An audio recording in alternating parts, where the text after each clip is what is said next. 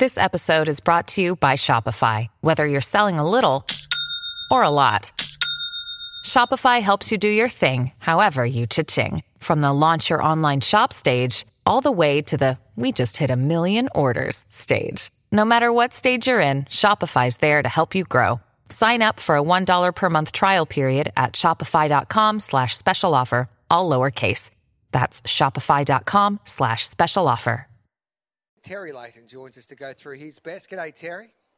G'day, Gareth. What's your casino game of choice? What was that again? Sorry, I missed that. What's your casino game of choice? You a roulette man, a blackjack man? Do you know what? I don't really like the casino, to tell you the truth. I love going to the shops here, the Sunclass Hut and the cinema, and they've got the best KFC. I order Uber Eats all of the time from the Crown KFC, but I just like to bet on the horses here. The tables, I've just got no luck. No luck. I reckon the last 37 times I've been to the Crown, whether it be Western Australia or in Melbourne, I reckon I've walked out behind. So I should be with you, I think.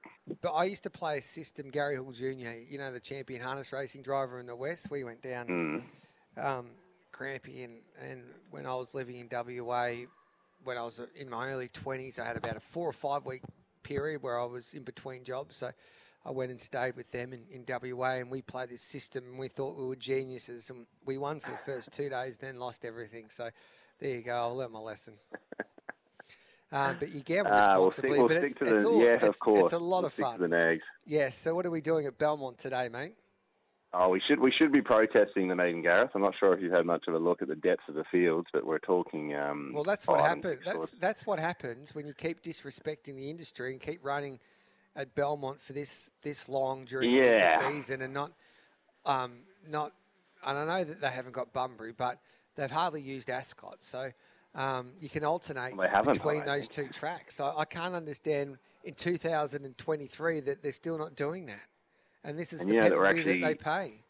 Mate, we're actually back at Belmont again on Monday for a 2J meeting, for the 2J Cup meeting, which has been rehomed from 2J. So I thought a track like York could have picked up the 2J Cup meeting, they're obviously up and running now with a meeting last week. But anyway, we'll let the powers to be make those decisions. But with these small fields, Gareth, late in the year, and a lot of these, the thing is as well, a lot of these horses are only running because it was extended noms. From my understanding, there was 3 and 4 horses nommed for a lot of races.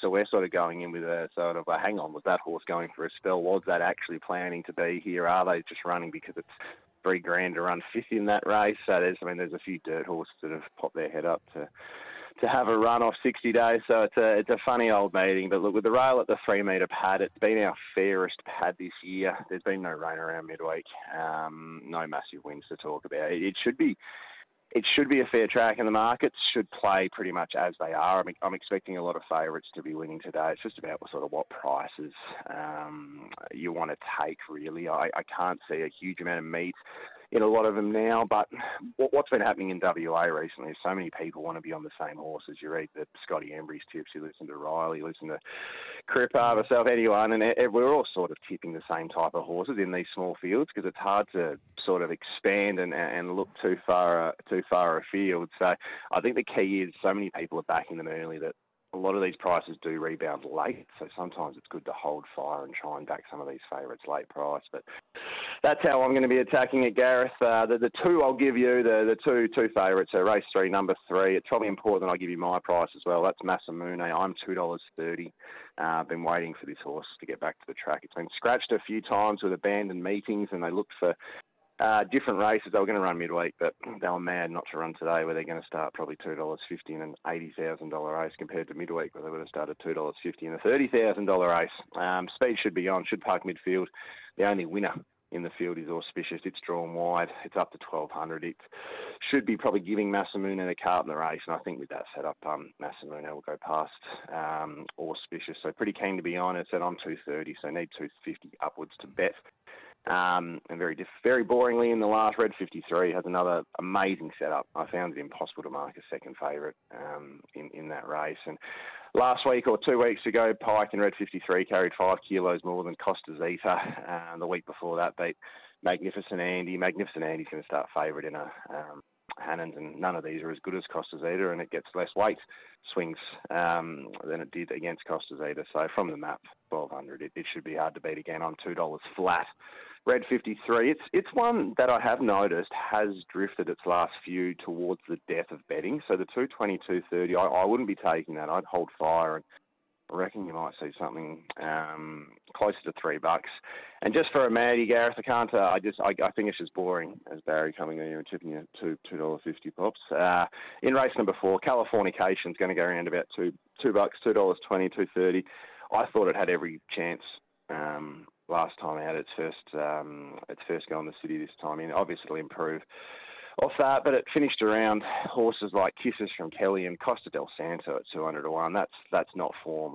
That's horrendous. Kisses from Kelly was a last start Class 1 winner, and Costa del Santo hasn't run a race for that long. It's not funny. So I think the point of difference horse in that is Mystery Moment, race 4, number 5, first up from the Eastern States. I like how Sue Olive gets them going first up. It's only 70 days between runs, so should still have some fitness under her belt. And the other one is a real roughie, race 4, number 1 in that same race, Gold Friars.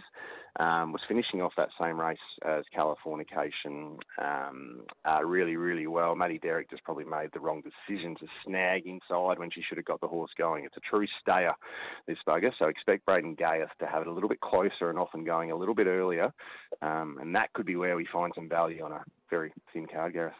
All right, mate, you go and get them today, brother. Enjoy Gareth. Belmont. And you can't complain for enjoy doing your any KFC. work. Yeah, I will. You can't complain doing any work overtime with those three horse fields. Thanks for that. Appreciate it, Terry. Exactly right. Thanks, Gareth.